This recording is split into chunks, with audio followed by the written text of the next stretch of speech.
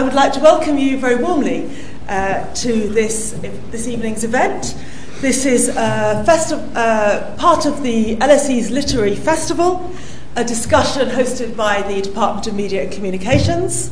And our subject today, Adaptation in an Age of Digitisation, Fans, Practitioners and Foes. And we hope to have a lively presentations from our panel, who I'm going to introduce you to in a minute, and then I'm sure responses and questions from you, our audience.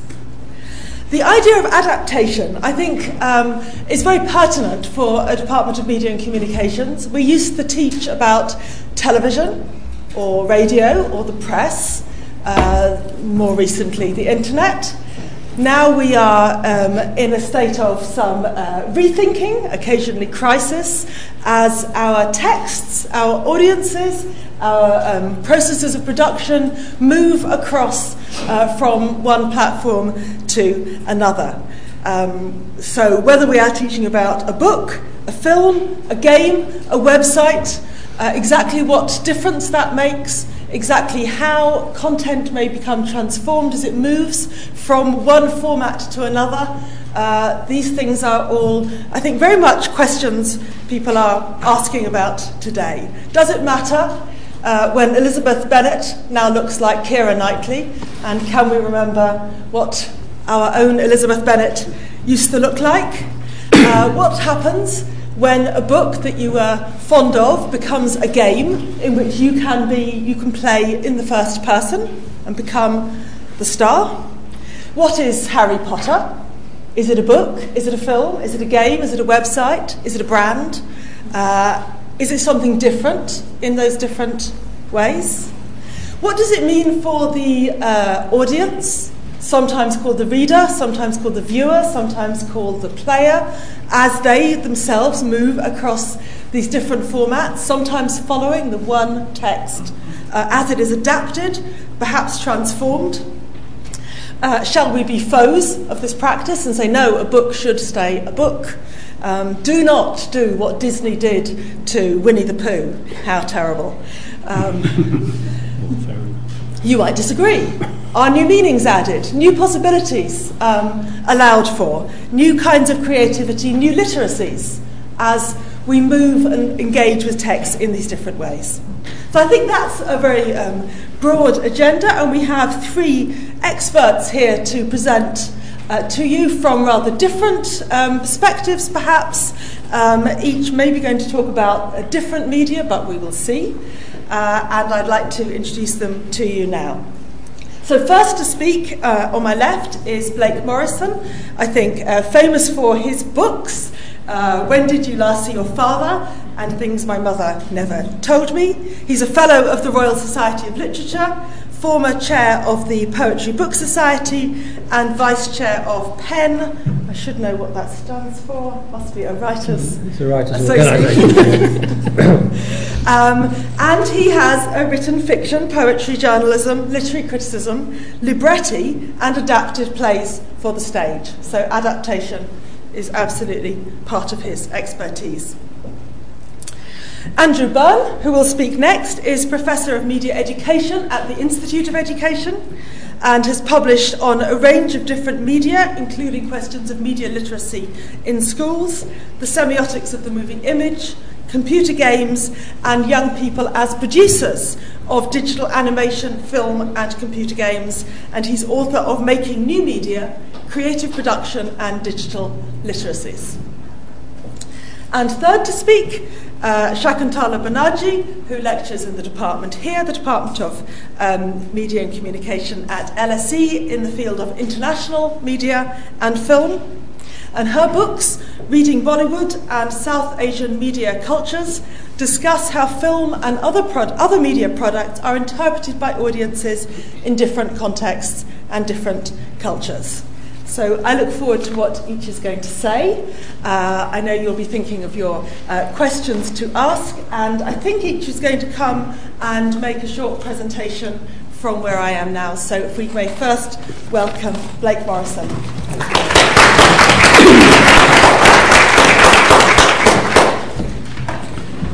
I was in a meeting 2 days ago with the theatre director and actor Barry Rutter, who runs the Northern Broadsides Theatre Company, who had a big success a couple of years ago with Lenny Henry in the role of Othello.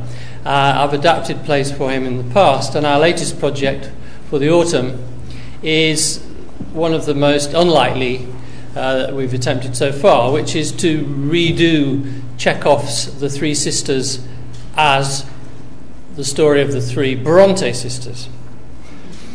It takes some getting your head around, but it happens that there's some basis for this. Chekhov had read about the Brontes in Elizabeth Gaskell's biography, and certainly if you think about the brother in The Three Sisters, there is the way he's portrayed in the play bears some resemblance to Branwell Bronte.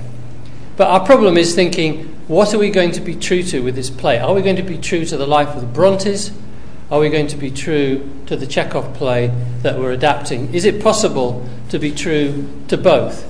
And we found ourselves automatically talking in that language of fidelity, being faithful to something. And I think it's impossible to get away from this. There have been lots of arguments, I think. I'm not very abreast with adaptation theory, but I think there are arguments about whether fidelity is the right way to think about and approach adaptation. If a book is turned into a film, there's automatically an assumption somehow that something will be lost, something will be betrayed. There is one thought would be that everything is adaptation. Everything is copying. I mean, you adapt. If you're putting words on a page, you're making a film, you've taken something from life and you've turned it into words or pictures. And there's also a theory, I suppose, that there's nothing new under the sun, that nothing is original, that there are only 7 plots or 10 plots or however many it is. So no wonder films draw on books and so forth, because how many original ideas are there? And there's a kind of relativism about this. I noticed a recent review in the Times Literary Supplement of a book called In Praise of Copying, and the American academic argues that everything is copying. So let's stop being hung up about the original and the copy, because everything's a copy. I'm not a relativist about this. I think that some notion of ownership of a creative work is not, as has sometimes been argued, something that arrived with capitalism. If you look, once upon a time I was commissioned to write a book about plagiarism, a short history of plagiarism. And if you look back to Latin and Greek poets, you'll find it wasn't a sort of free-for-all where they were quite happy intermingling, everybody taking each other's words. No, there were fierce arguments about somebody stealing lines. And I think the test is, does it reinvent? Does it reimagine? Does it do something different? That's what we expect of an adaptation. And that complicates it. If we're thinking of fidelity, we're also expecting something to be gained and added. How do you marry those two? I was, the other evening, went to see, and some of you may have seen it, the film Never Let Me Go, the adaptation of Kazuo Ishiguro's novel with Keira Knightley and Carey Mulligan. And I happen to know that Kazuo Ishiguro, who's a co-producer of the film, is very happy with it as an adaptation. And I could see why. Because something about the muted colours, something about the way the camera works very slowly, does capture the atmosphere, the spirit of that book. But I know there'll be people who say, I don't want to see that film.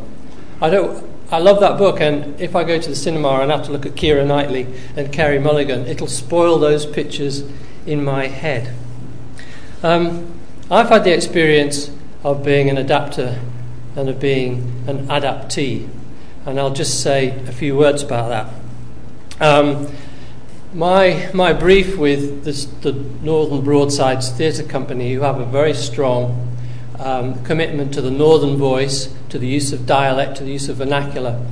My brief has always been to take a classic play, whether Latin or Greek or modern German or Italian Goldoni, and to make it new and to, in some cases, make it Yorkshire, which is where I come from and where I was brought up. I know for me, the adaptation process involves, yes, some notion of being true to that original work, but also what's going to sound right to a modern audience, and also what the particular processes and conventions of the theatre company and Northern Broadside has its very particular character, how they are going to interpret it. So I'm thinking of the actors when I'm adapting to some extent. I'm certainly thinking of the director as well as thinking about the original text. I had the experience of, as was mentioned, writing a couple of librettos. I'm not a great opera buff, but I have a composer friend, and we worked together to produce two operas. One involved taking a story by Jules Verne, the science fiction writer, short story, Dr. Ox's Experiment, and making it into a dramatic work. And it had, the original story, a big drama with an explosion, so it actually seemed to kind of work dramatically. And the other was to take the life of Johann Gutenberg, the man to whom we owe the invention of movable type in printing, you could say, in Europe. In that case, I mean, I was working from a biography.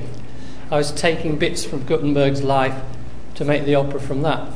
It didn't, to be honest with you, it didn't feel like a very different process to take something of somebody's life and to take a story, because in both cases, what the concern was how to make a dramatic piece out of this material, whether it's taken from life or taken from an already existing story. The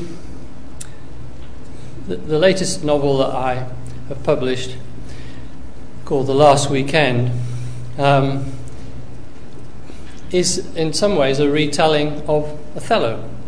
I was very interested in exploring the theme of jealousy, and it seemed to me you can't write about jealousy, revenge, without thinking of Shakespeare and without thinking of Othello. I mean, and I had that play, I had the text of the play with me while I was writing the novel. I very deliberately incorporated motifs, changing them. Desdemona's handkerchief become tissues. I stole lines, and some people spotted the Othello references and some people didn't. It didn't matter. To me, it mattered that I was working with this wonderful play about jealousy, and I could steal bits from that for my work. But interestingly, not everybody spotted it, and to me, that wasn't important. Finally, to say about being adapted, the film of When Did You Last See Your Father came out in 2008, I think it was. A very strong cast with Jim Broadbent, Colin Firth, Juliet Stevenson, a low-budget British movie. The book on which it's based came out in 1993. It took 14 years from the writing of the book to the film being made. And interesting about the process of adaptation, just to say something about that, the book was optioned. This is the process. An author will produce a novel or whatever it is. Quite often a production company, a film company will option it. They'll take the rights to make a film of it. But then quite often nothing happens. And in this case, 3 different production companies at different times optioned it. 2 different screenplays were produced. And still nothing would have happened but for them finding a director and for them finding Colin Firth and Jim Broadbent. Once they got high-profile actors, suddenly the money came, the funding came, and it was possible to make that film, though in the way of films these days, there was only 6 weeks shooting time. Now, I'll come back to fidelity with which I began. I was pleased by the film version of of the book. The book is about my life and my childhood and my father, so it wasn't just a matter of taking a novel, it was actually a matter of taking my life and childhood.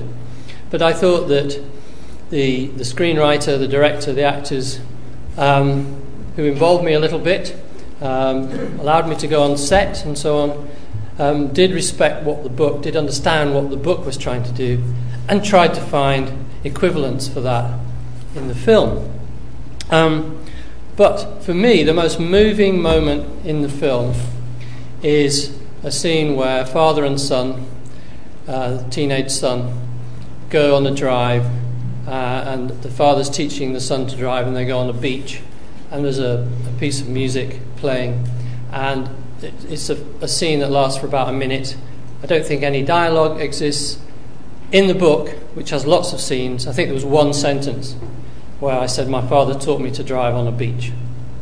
So what that kind of shows to me is that the director, the actors, had to reinvent, had to reimagine, had to make something for another medium. Yes, they took a story that existed in words, but in adapting it, they had to make something new and to find new ways of expressing what I'd expressed in words. So I'll finish on that note, but just to say I do think there are adaptations where the adaptation is better than the original.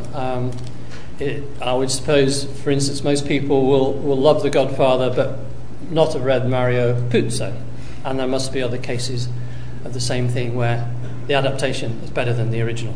Thank you.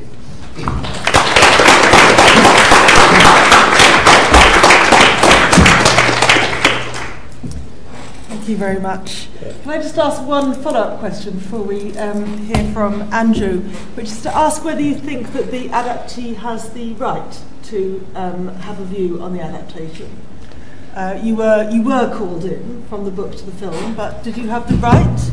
I didn't have the right. It was a courtesy. No, I think if you sell your rights, you take money, you pass it over to somebody else. You're cut out of the process, and you should trust someone else to make it in their way. You have to just surrender and let it go, I think. Luckily, they did involve me, but you don't have to. No, it's scary, especially if it's your life.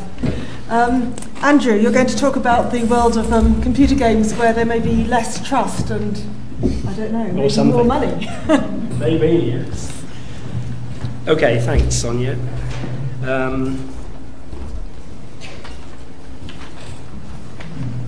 Sorry. Yours loaded there. Yeah, it is. So then F5. Sorry, I'm left-handed. That's the problem. Do you want me to make it come up? There you go. To the left. Good evening, everyone. Thanks for coming. Nice to see you all. Are you all hardcore gamers? I'm certainly not one. I'm going to talk a little bit about computer games, a little bit about Harry Potter. I once very nearly became a full-time Harry Potter academic, having written 3 papers about Harry Potter games, novels and films. And I was invited to a conference in the States, and I was just about to accept when I noticed it was in costume. I saw this huge abyss opening up in front of me, so I stepped back very quickly. There'll be a few Harry Potter references here. You can see the picture of Dobby the house elf, or Vladimir Putin, to whom he has sometimes been compared on the first slide. I'm going to talk a little bit about Harry because writing those 3 pieces did kind of alert me to some of the kind of interesting questions about what you gain and lose when you adapt a narrative into a computer game, usually via a film. And you probably know there's a very successful multimedia franchise around Harry Potter, which includes a game adaptation of each of the books and films. My take on this is to kind of argue that there are really 2 Harry Potters, and they're doing quite different things. J.K. Rowling has very cunningly squeezed them into the same set of books. One of them, I think, is the Harry Potter of the novel of maturation, or the Bildungsroman. So like David Copperfield or Pip or Jane Eyre or Anne of Green Gables, Harry is somebody who is orphaned, who grows up, who learns the important lessons of life, of loyalty, of friendship, who has to go out and make his own way in the world, who has to fight his foes and overcome the challenges and emerge eventually into adulthood. That's that kind of story. And novels are particularly well suited to do that, and the medium of film, of course, is also very well suited to carry that kind of story, because they can carry the kind of narrative of psychological development that's so essential to it.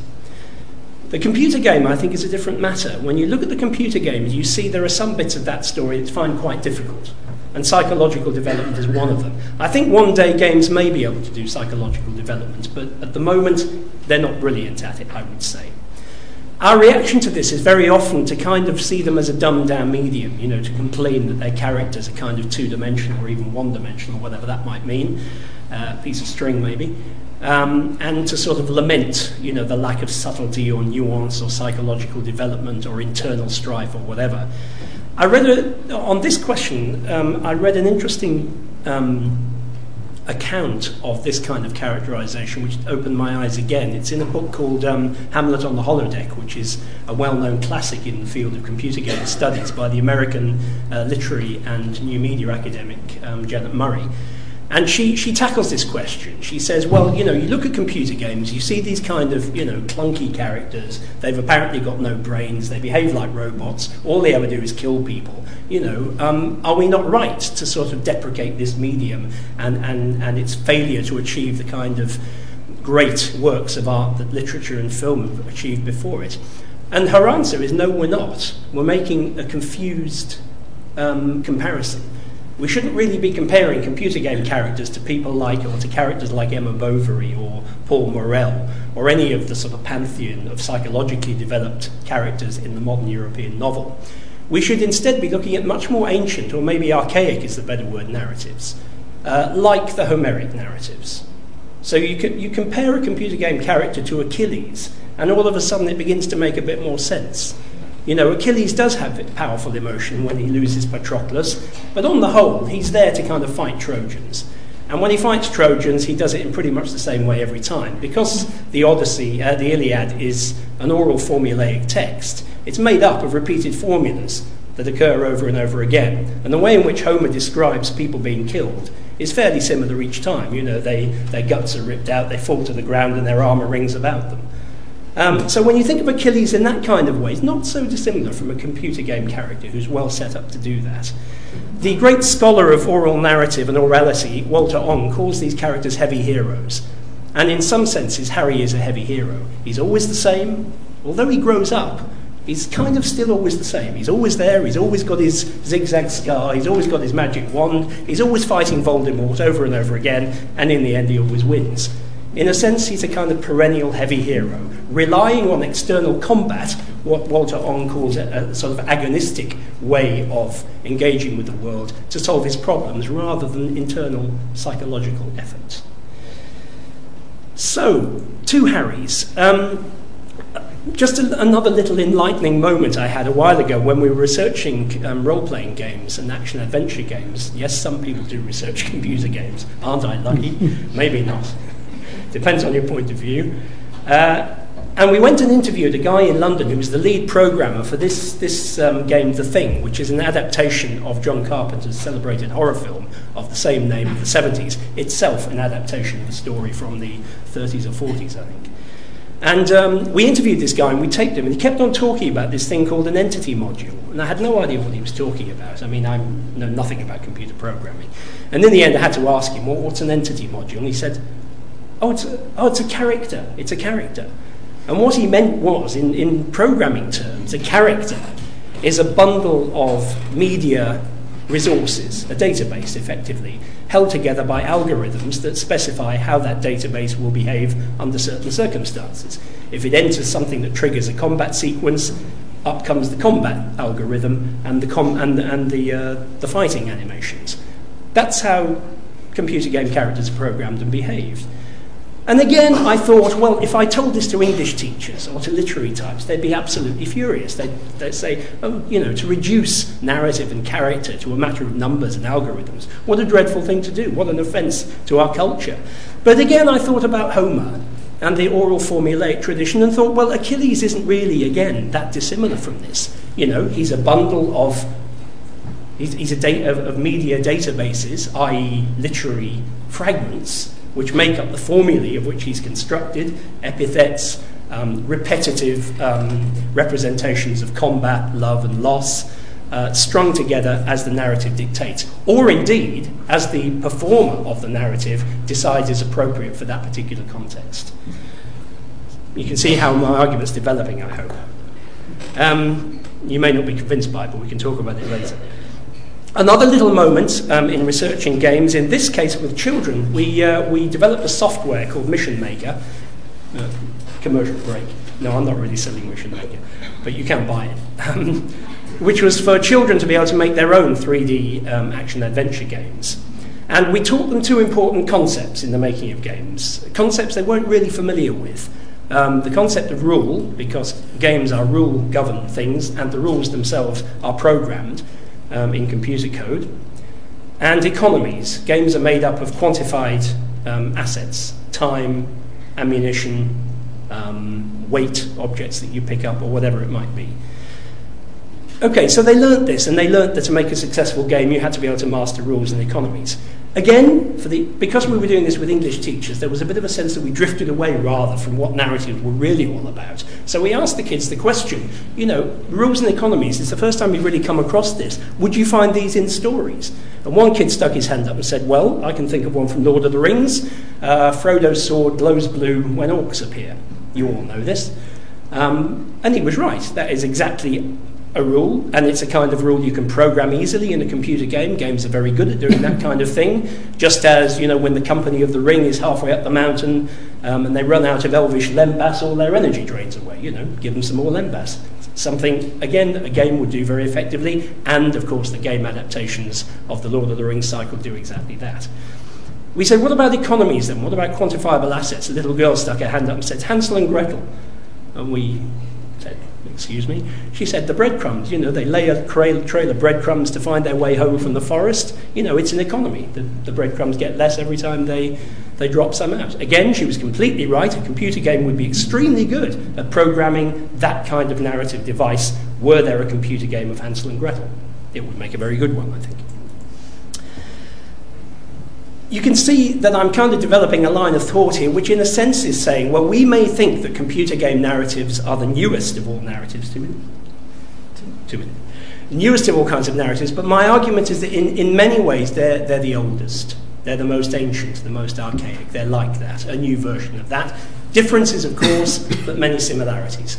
I think Japanese games are much better at exploiting this than we are, and there are some academic lines of argument about where Japanese role-playing games come from that trace them back to kind of Shinto and Buddhist myth and samurai legend. So, there's a sense in which they have a strong sense of a narrative tradition, a folkloric tradition, which has informed the way game narratives are designed and produced in Japan. In the West, I think we're not so good at this. We're beginning to realise it. So my plea for the future, which was the final point of my talk, was how might we exploit our back catalogue? How might we look at stories like Gawain and the Green Knight, or Spenser's Fairy Queen, or the more recent ballads which kind of do this, Tennyson's Lady of Shalott, for instance, or Longfellow's Hiawatha. How could we take those stories, which would make extremely good games? I know, because I have run them all as dramas in classrooms, and dramas are very similar to computer games in many ways. Are we failing to exploit our back catalogue? I think we probably are. There's one little example of what might be done in this game, which is a computer game based on Beowulf, based partly, in fact, on the film of Beowulf, developed by the graphic novelist Neil Gaiman. And I'll just play you a little sequence from this game to make the point, just for a bit of fun, really. This is Beowulf fighting the dragon at the end of the story. And you can see that at the top of the screen there's a bar which represents the dragon's life energy, or life points, or health points. And there's a bar at the bottom which represents Beowulf. So you get a very graphic representation of how the economy of life and strength, in this case, is kind of dynamically related as you fight through the sequence. The other point to make about this is that this is not actually the game, of course. This is a video of the game extracted by somebody who's played it and put it on YouTube. So Sonia's point earlier about the fact that we no longer see the cycle of adaptation being contained entirely within the mechanisms of literary production and media production, but they've spilled out into the people who used to be the audiences. Now these audiences are new and canny producers. And if you look at any computer game adaptation on YouTube, you find that they're producing attributes to the game, they're producing testaments to it, ironic parodies of it, walkthroughs that instruct you how to play it, whole new narratives, sequences based entirely on the music tracks as a kind of, affectionate comment on those things. One final example of the future of the fans is in the project we did with children making their own games. We said to them, well, what kind of stories would you like to turn into a computer game? And one kid said, well, the Odyssey. I'm back to the Homeric theme, of course. We said, why the Odyssey? He said, well, take the episode of Scylla and Charybdis. You're sailing in between the whirlpool and the mountain and the multi-headed monster. In my game, the monster would have 6 heads, so it would take 6 crew members off the ship at one time, thereby depleting the economy of the crew's numbers by 6. And he went on to spell out what rules and economies would mean. And again, he's completely right in a sense. That kind of story, oral formulaic, is perfectly adapted for adaptation into a computer game. So the future, maybe, is the fans as well as the industry.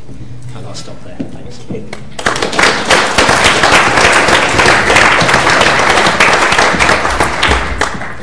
I'm impressed at the school where the kids know about Scylla and Charybdis, yes. It was a bit unusual. They've just done it in humanities. Absolutely, yes, just done it. Good. It won't exist anymore in the e-back, obviously.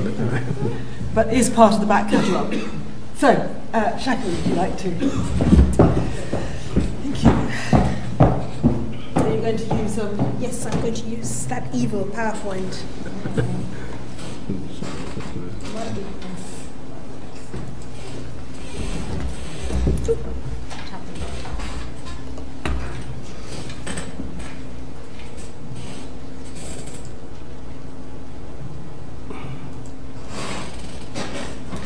Well, as an ex-English teacher, it's absolutely lovely to be here, bringing together my 2 loves in life, film and various literary forms. And I would like to start with a small anecdote also from one of my classrooms, where when I was teaching Shakespeare to my Year 9 class, Year 9, 13, 14-year-olds, and they were doing Romeo and Juliet, 2 of them came to me after class and said that they had never seen their own life stories written in such great detail by anyone. So I was rather amused, and I said, what do you mean? And they then went on to tell me this rather grim tale of a girl from a council estate, a boy from another council estate, deeply and passionately in love. And the thing that they really got about Romeo and Juliet, which the boy who ate his tie on the side of the classroom didn't get, but which these 2 girls definitely did, was that it was all about emotions. So for them, however you adapted it, the narrative was something that they recognized. There was a kind of emotional realism there. And that, for me, is going to be the bridge into Bollywood and Hindi films, which people have written about in very derogatory ways, which has been described as the scum from India, sort of floating around the globe, and which the Indian intelligentsia generally looks down upon as a kind of mawkish and melodramatic form, which doesn't reflect authentic Indian cultures. So let's take a look at the productive relationship between Shakespeare and Indian art forms and Indian cinema over the last few years. There is a really long and rich tradition of adaptations of Shakespeare, of plays being put on, of various different art forms borrowing and taking from Shakespeare narratives in India. This goes back many, many years and situates the tale I'm going to tell in a context of conflict, because you have a colonial power bringing with it a particular literary form, which many of the colonized find has resonances for them. So you have tales of brutality and colonization and fighting and romance, which people recognize and they respond to for various different reasons. You've got colonizers trying to educate the local colonized people through local dramatic clubs, and there are histories of these things if you care to look. And you've also got people taking Shakespeare and doing it in Indian dance or doing it through Indian song, and therefore being castigated for ruining the original, for changing the original, for actually demeaning Shakespeare. And here is one of the only remaining very beautiful photographs of an Othello which was performed in Bengali many, many years ago, 1919, as you can see, where Othello is about to murder his wife Desdemona. And this was the kind of thing that the Bengali intelligentsia back then was enjoying, despite the fact that this was a colonial text, according to many in the Indian freedom struggle. Acknowledged Hindi film adaptations are many. I can't go on to name them. This would not be a good use of time today. But one of the earliest, The Killing of My Blood, or My Blood, The Killing of Blood, Hamlet, was much renowned and has been written about several times. People have looked at three different aspects of this. One of them being, how did it adapt the form? So how did it adapt the acts, the scenes, the sequences? The second has been, how does it adapt culturally? So how does it take the ideas from Shakespeare's time, the relationships of patriarchy, the relationships of daughters, of lovers, of sisters and advisors, and bring that into an Indian context? And the third question, really, which has been much talked about, was how do these Indian characters get into the British dramatic tradition in a film? So there's been a lot of criticism of it, but also a lot of praise of the way in which it picks up on two different sensibilities. One of them Shakespeare's, and the second one a kind of British dramatic narrative tradition. And this tradition found its way into a film which some of you might have seen, Shakespeare Wala, in an imaginary love story between a travelling actor and an Indian. You have then the key part of my presentation today, which is going to be about the adaptation of two films into Bollywood in the last 20 years. Maqbool, which is an adaptation of Macbeth, and I'll talk a bit more about that later.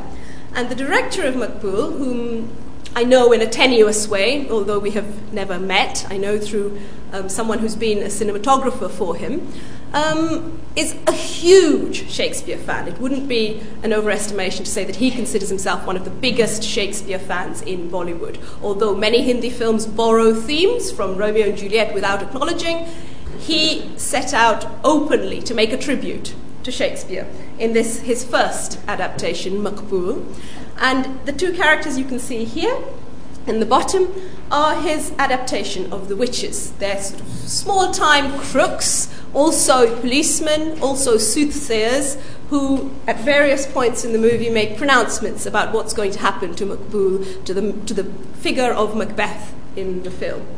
As you can see, historically, if you look back through representations of the witches over time, there is a whole lot of cultural and political interpretation that goes into the presentation of certain figures. So how do you present them? Do you present them as the truth behind society, the people who know what's really going on, the power brokers? Do you present them as crazy people who've been driven mad?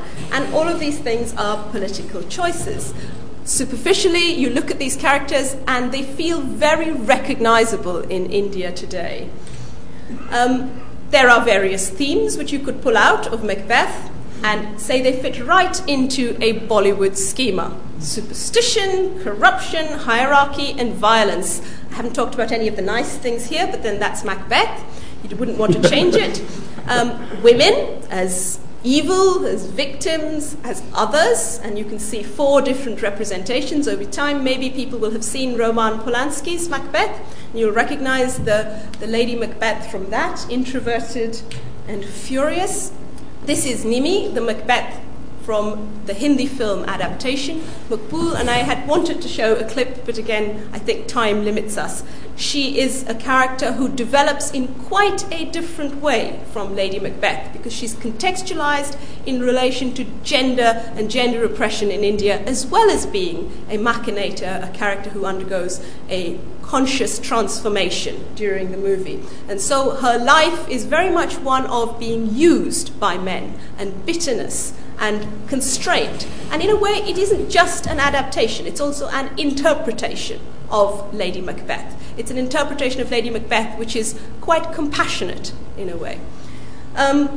There's a whole load of literature written about these two things, but I liked this one quote because the person writing about it suggests that the chaos and betrayal and the sinister murkiness of Shakespeare's world is something which is quite recognizable, not just on screen in India today, but actually off screen. And here I pick up again on this notion of reflecting reality and fidelity, because when a lot of people talk nowadays about Shakespeare adaptations in India, they talk about not fidelity to the original text, but fidelity to the reality of Indian life. This might seem very strange, but they kind of ask the same question that my 2 Year 9 girls asked. How did he know what we were going through, what we were feeling? How did he know that India was going to be this messy, corrupt, gangsterish place?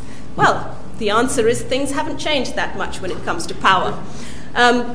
I'll finish on Othello because it's such an interesting example. Omkara is set in a sort of gangsterish, let's say, a rural belt of India.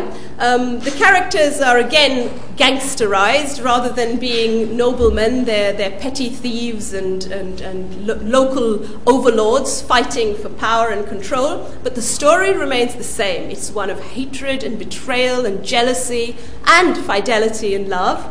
And again, the same director, Bharadwaj, whom you saw earlier on talking about his love of Shakespeare, just transplants the action into an Indian setting and then employs various mechanisms for bringing the narrative through. You might argue about its fidelity, but you can't argue about how well it works as Bollywood. Here you have Othello and Desdemona, the two characters transformed.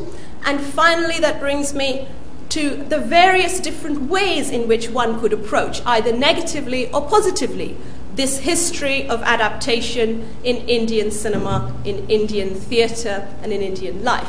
You could see it as a vehicle of colonial ideas, or a vehicle now of a kind of imperial sensibility, a kind of English language-centred, Western-centred view. I think that's narrow and reductive, but there are numerous volumes written on this, and some of them are very good and very persuasive. You could argue about the way in which the texts remain faithful to the performance, so the way in which a Shakespearean dramatic performance transforms beautifully into the masala mixture of Hindi films. You've got the fools, the comedy, you've got the little bit of romance, you've got a bit of action, you've got act structures, so you could talk about that. You could talk about how translation and language actually lose a lot of the nuances of Shakespeare's original, and how new translations and uses of language bring back in some of the bawdy bits that today's youngsters in schools might not get, might not understand. You could talk about conceptual differences and conceptual similarities in terms of the universe of love and emotion. And I think for me that's the place I would like to stay. I would like to talk about how the narratives stay true to a kind of emotional, realist universe, which is not just Bollywood. It's actually more than Bollywood. And I'll stop there. Thank you.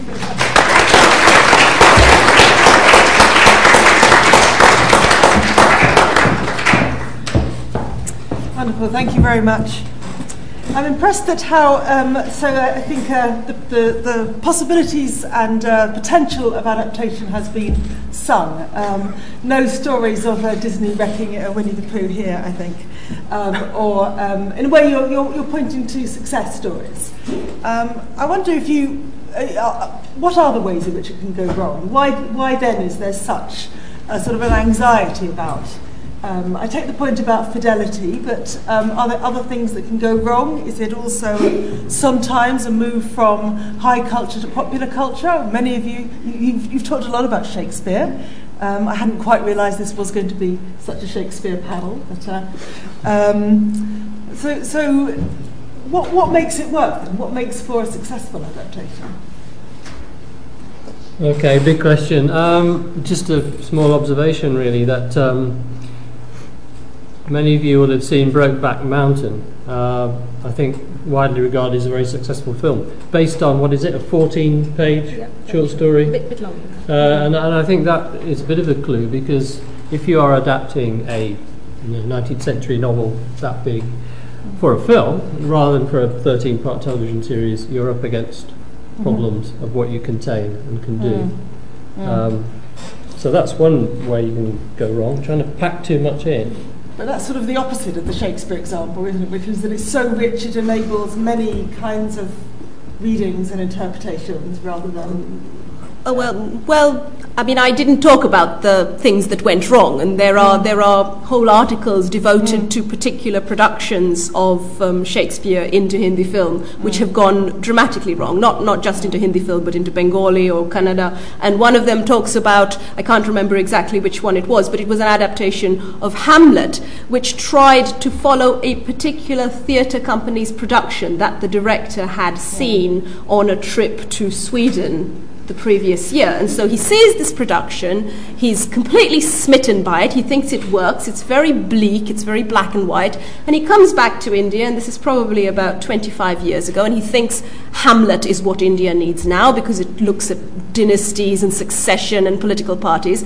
And then he goes on to make this quite passionate story in an extremely bleak, monochrome, slow, sequential manner. And there are about 4 people sitting and watching it in every performance at the cinema, because it simply does not work. So he tried to mimic the form, and that failed. So I think you can see how mimicking something rather than adapting it can go dramatically wrong. And therefore not speaking to your audience. Yes, absolutely. Not the audience mattered not at all to him. It was fidelity to the text or to the performance. Good. We have time for questions from everyone here. So there's a roving mic going around. If you'd wait for it, there's the first question there. If you'd just like to say who you are and ask your question. Yes, David Glue. I'm not a student or anything like that, but I'm fascinated by this event.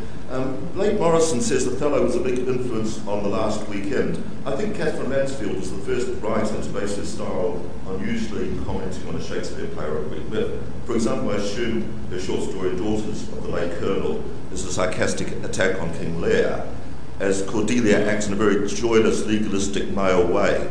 Also, Mansfield mimics the way time is jumbled up in the play. 1 minute Lear is dying, the next he's carrying Cordelia in his arms.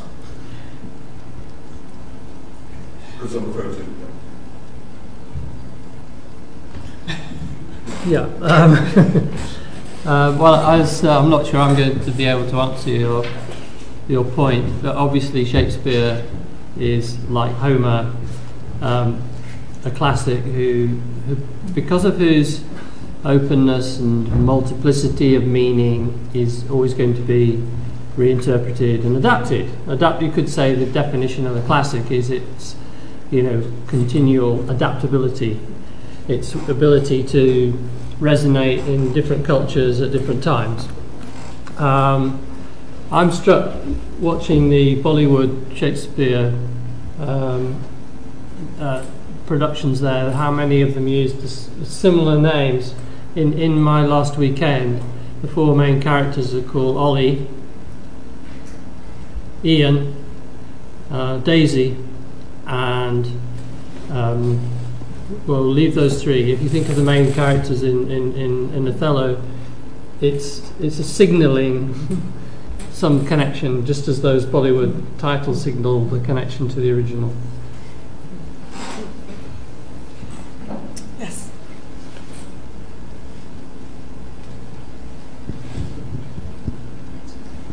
Hi, I'm an alumni and also a crime author published with Random House. I have a couple of questions slash comments. The first isn't really all that adaptation, essentially a mitigation of risk. And the second one is a mitigation a mitigation of risk in general, adaptations, full stop. The second one is, I'm a believer in the adage, if you want to write about life, bloody live one first. And that therefore most novelists or book authors are generally older or have had some experience which defines them early in youth, the poor me's, or I got banged up abroad for 30 years in a Thai prison or something. And that most screenwriters are generally churned out of film schools, let's say, who really can't have too much to write about in terms of originality other than serving lattes at their local Starbucks.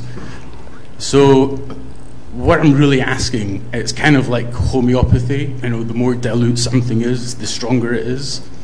That why it is that the base material is the novel, then it goes to the second least dilute thing, which is the screenplay, then the game, then the cuddly toy.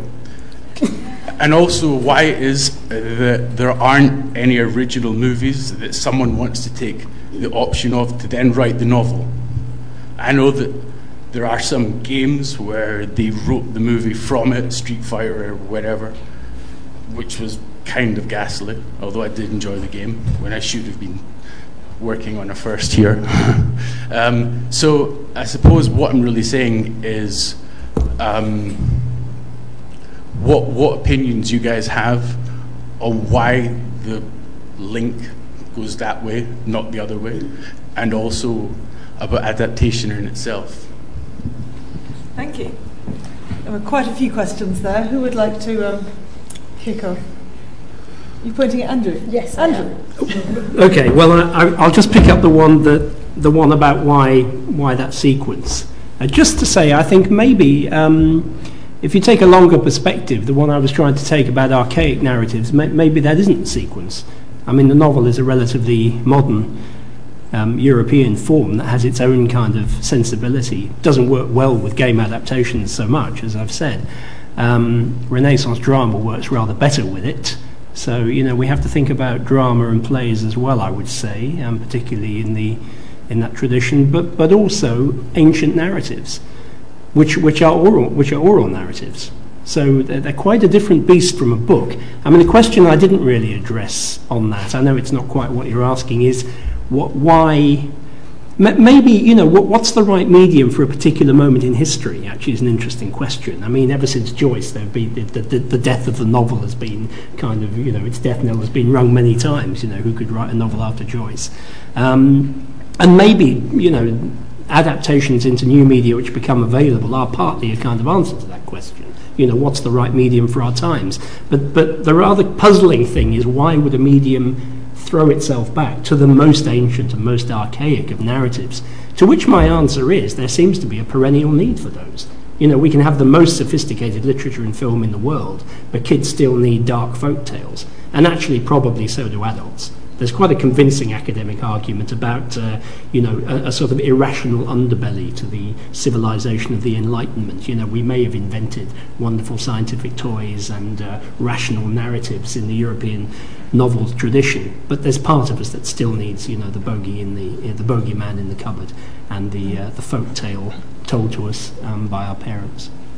Andrew, haven't you also got a kind of a pedagogic mission here? I mean, in a way, Beowulf and Homer might get forgotten if you didn't make their link with games, or make their link to classroom practice and some of the activities you get kids to do as part of an education practice.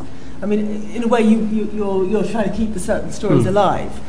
Maybe Shakespeare, maybe Romeo and Juliet would get forgotten if it weren't for Baz Luhrmann. So, we're trying to keep a legacy alive through transforming from one form to the next. I guess that's the other side of the coin, isn't it? We strive to find the medium for our age, but we're in danger of throwing the baby out with the bathwater. And I think that's completely true. Those stories are the kind of birthright of all children. They weren't abolished by the Enlightenment or by the European novel. They were driven underground. I mean, it's interesting how after the European novel it became impossible to write fantasy.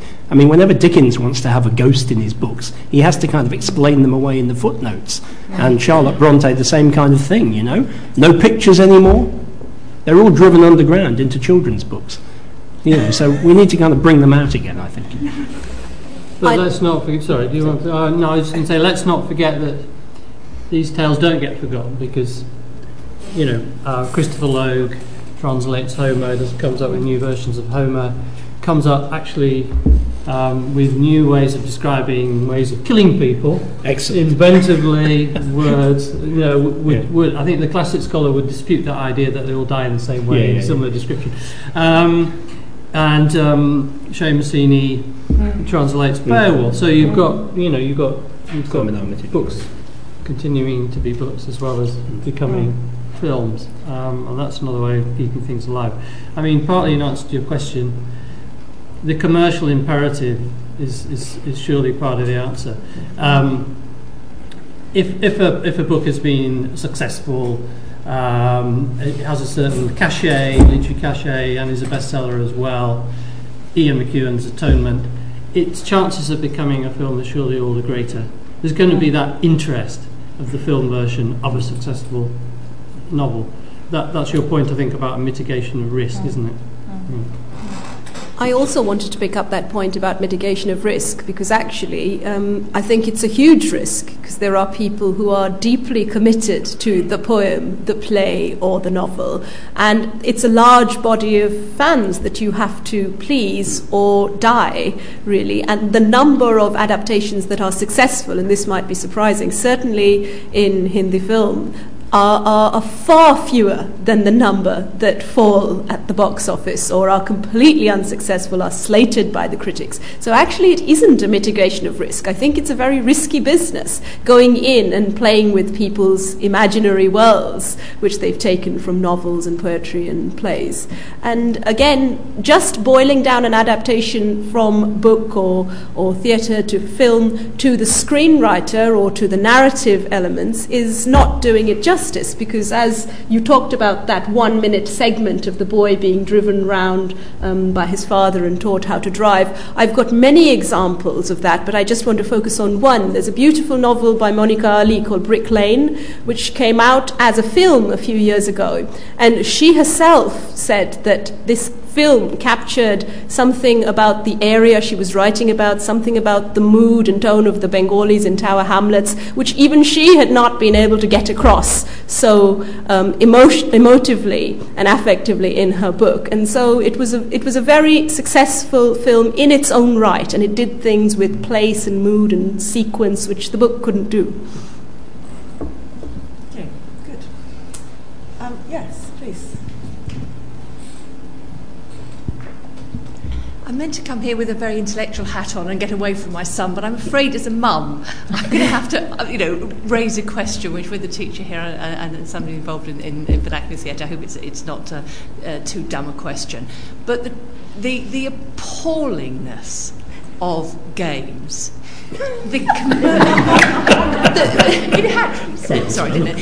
commercial imperative to sell to these thick sons, of whom I include my darling boy with them, who just want to murder each other, with no narrative. I mean, are you not guilty, potentially, of putting a rather nice academic gloss on something that's pretty obscene, unforgivable, and as soon as the technology is actually able to do something other than clobber, will hopefully be consigned to the bin where it belongs?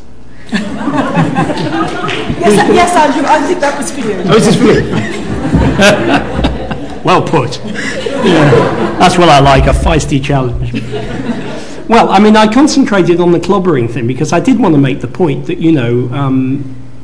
to try and avoid repeating myself, not just Achilles, but, Robin Hood. I mean, there's a kind of procession of characters through ancient and medieval and Romance literature who spend quite a lot of time clobbering as well. So, I mean, I want to make the point, I mean, where would Shakespeare be without the clobbering, to come back to Shakespeare? Where would Macbeth be, for that matter? So, clobbering has a place, I would say. I do agree with you, though, in one respect, which is that the games industry, I think, is lazy about this. It's very easy to program clobbering. It's an easy trope to produce. They've got the algorithm sorted out. It's not hard to reproduce and put a different skin on it. So that game of Beowulf, I wouldn't claim is a great game. It does quite nicely the Grendel moment, and Grendel's mother slightly strange because it's Angelina Jolie and he has an affair with her. But it does the dragon quite nicely as well. I think those are good moments. But in between, there is a lot of pointless clobbering of orcs because it's easy to do. So I think, just as I've said, the games industry is kind of blind to our back catalogue, so I think it needs to take more risk.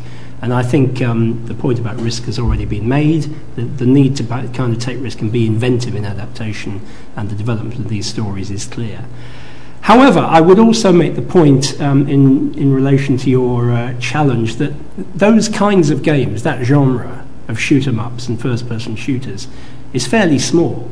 I mean, the biggest selling game of all time, certainly a PC game, is The Sims, which by all, everybody generally agrees is fairly peaceful and is about building civilizations and families, The big Japanese games, the big role-playing games like the Final Fantasy series, for instance, I spent a long time studying Final Fantasy VII, is kind of rather gentle tale of an eco-warrior, actually, and his love affairs.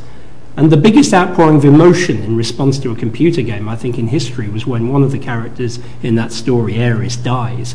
And, fans in Japan and America were kind of utterly heartbroken and poured out their feelings in love poem tributes on the internet.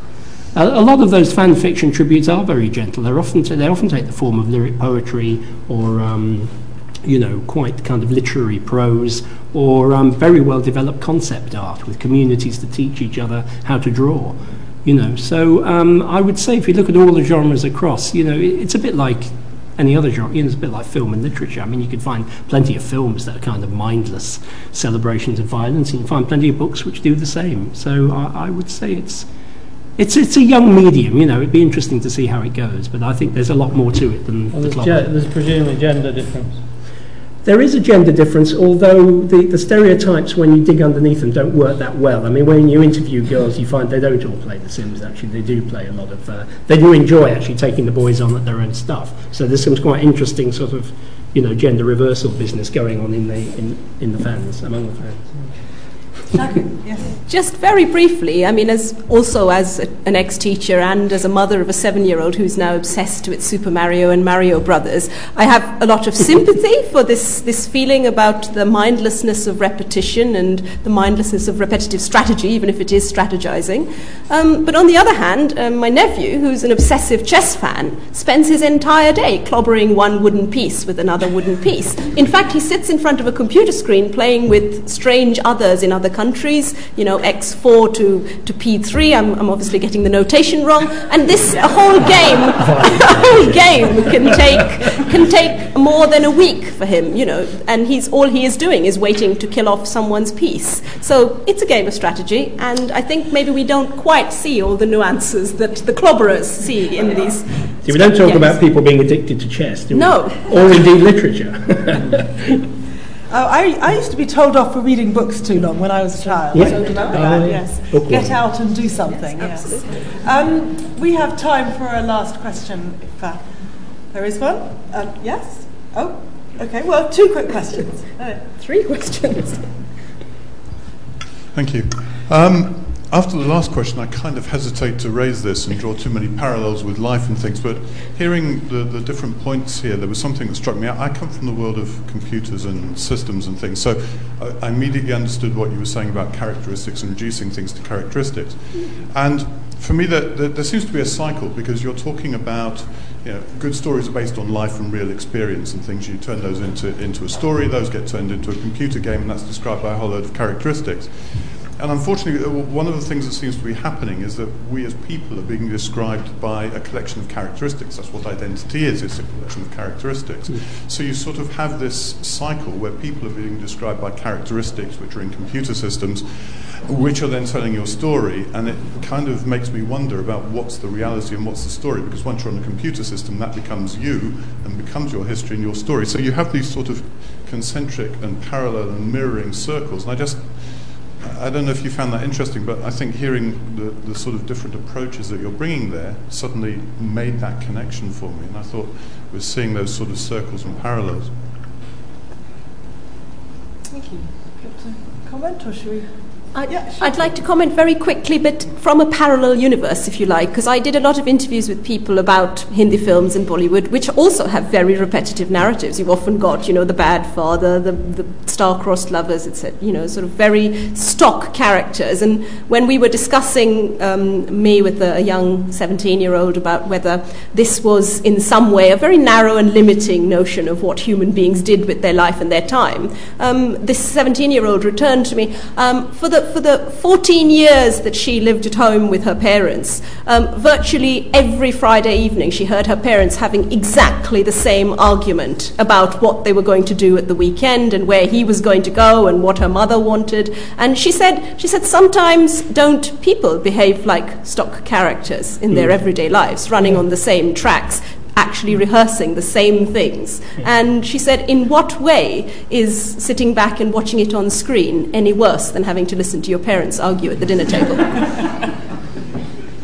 I would just add the point that, there's something about the interactive mode of computer games. You do become the character in a sense, or at least you manipulate them or play your avatar. So there is a sort of thing about agency and audience that's a bit different going on there. But I would also say I'm not sure how much difference computers make to your... I think you're quite right to say identity is made up of these kind of fragments of story that we have around us and that have been told to us and presented to us. But I wonder how different it really is from a Saxon peasant hearing a Robin Hood ballad and thinking, well, that could be me, or, I can fantasize about having a go at the Normans.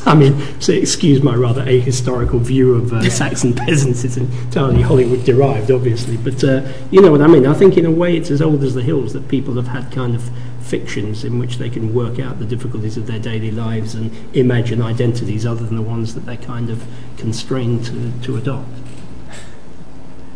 Rafa, do you want to take the last question? Thank you. Rafa, I'm just a student here. Just two questions for Professor Byrne, just to follow directly on what you were saying. This agency of the audience, when talking about game being adaptations of movies or of other works, isn't it precisely expressed in the ability of the player to sort of deconstruct or even reconstruct the plot? And I could give examples from Star Wars franchise or even Lord of the Rings, where you can actually play as the bad sorcerer Saruman and sort of change the whole outcome of the whole game.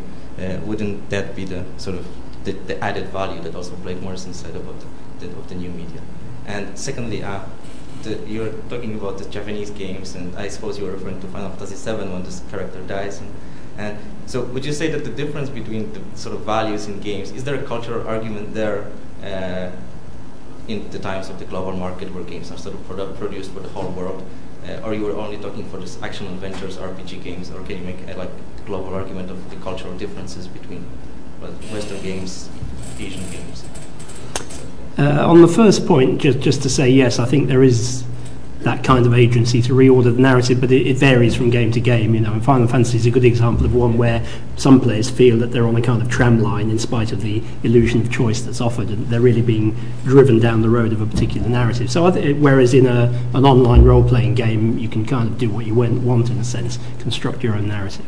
On the second point, I think there is something about the global adaptations of these things that is quite interesting. Though again, I kind of imagine it's probably an old story. Shakespeare adapting Boccaccio, it's kind of as old as the hills.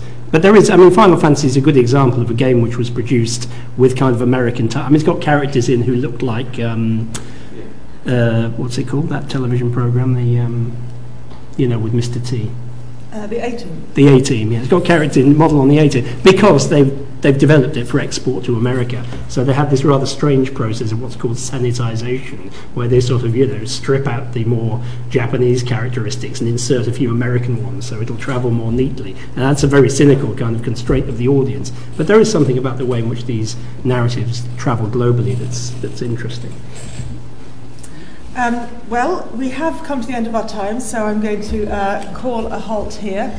I would just observe to make a link to an event which is beginning in half an hour that we've been talking about a number of best-selling themes, plots, characters from Star Wars or Harry Potter or Shakespeare or indeed Blake Morrison.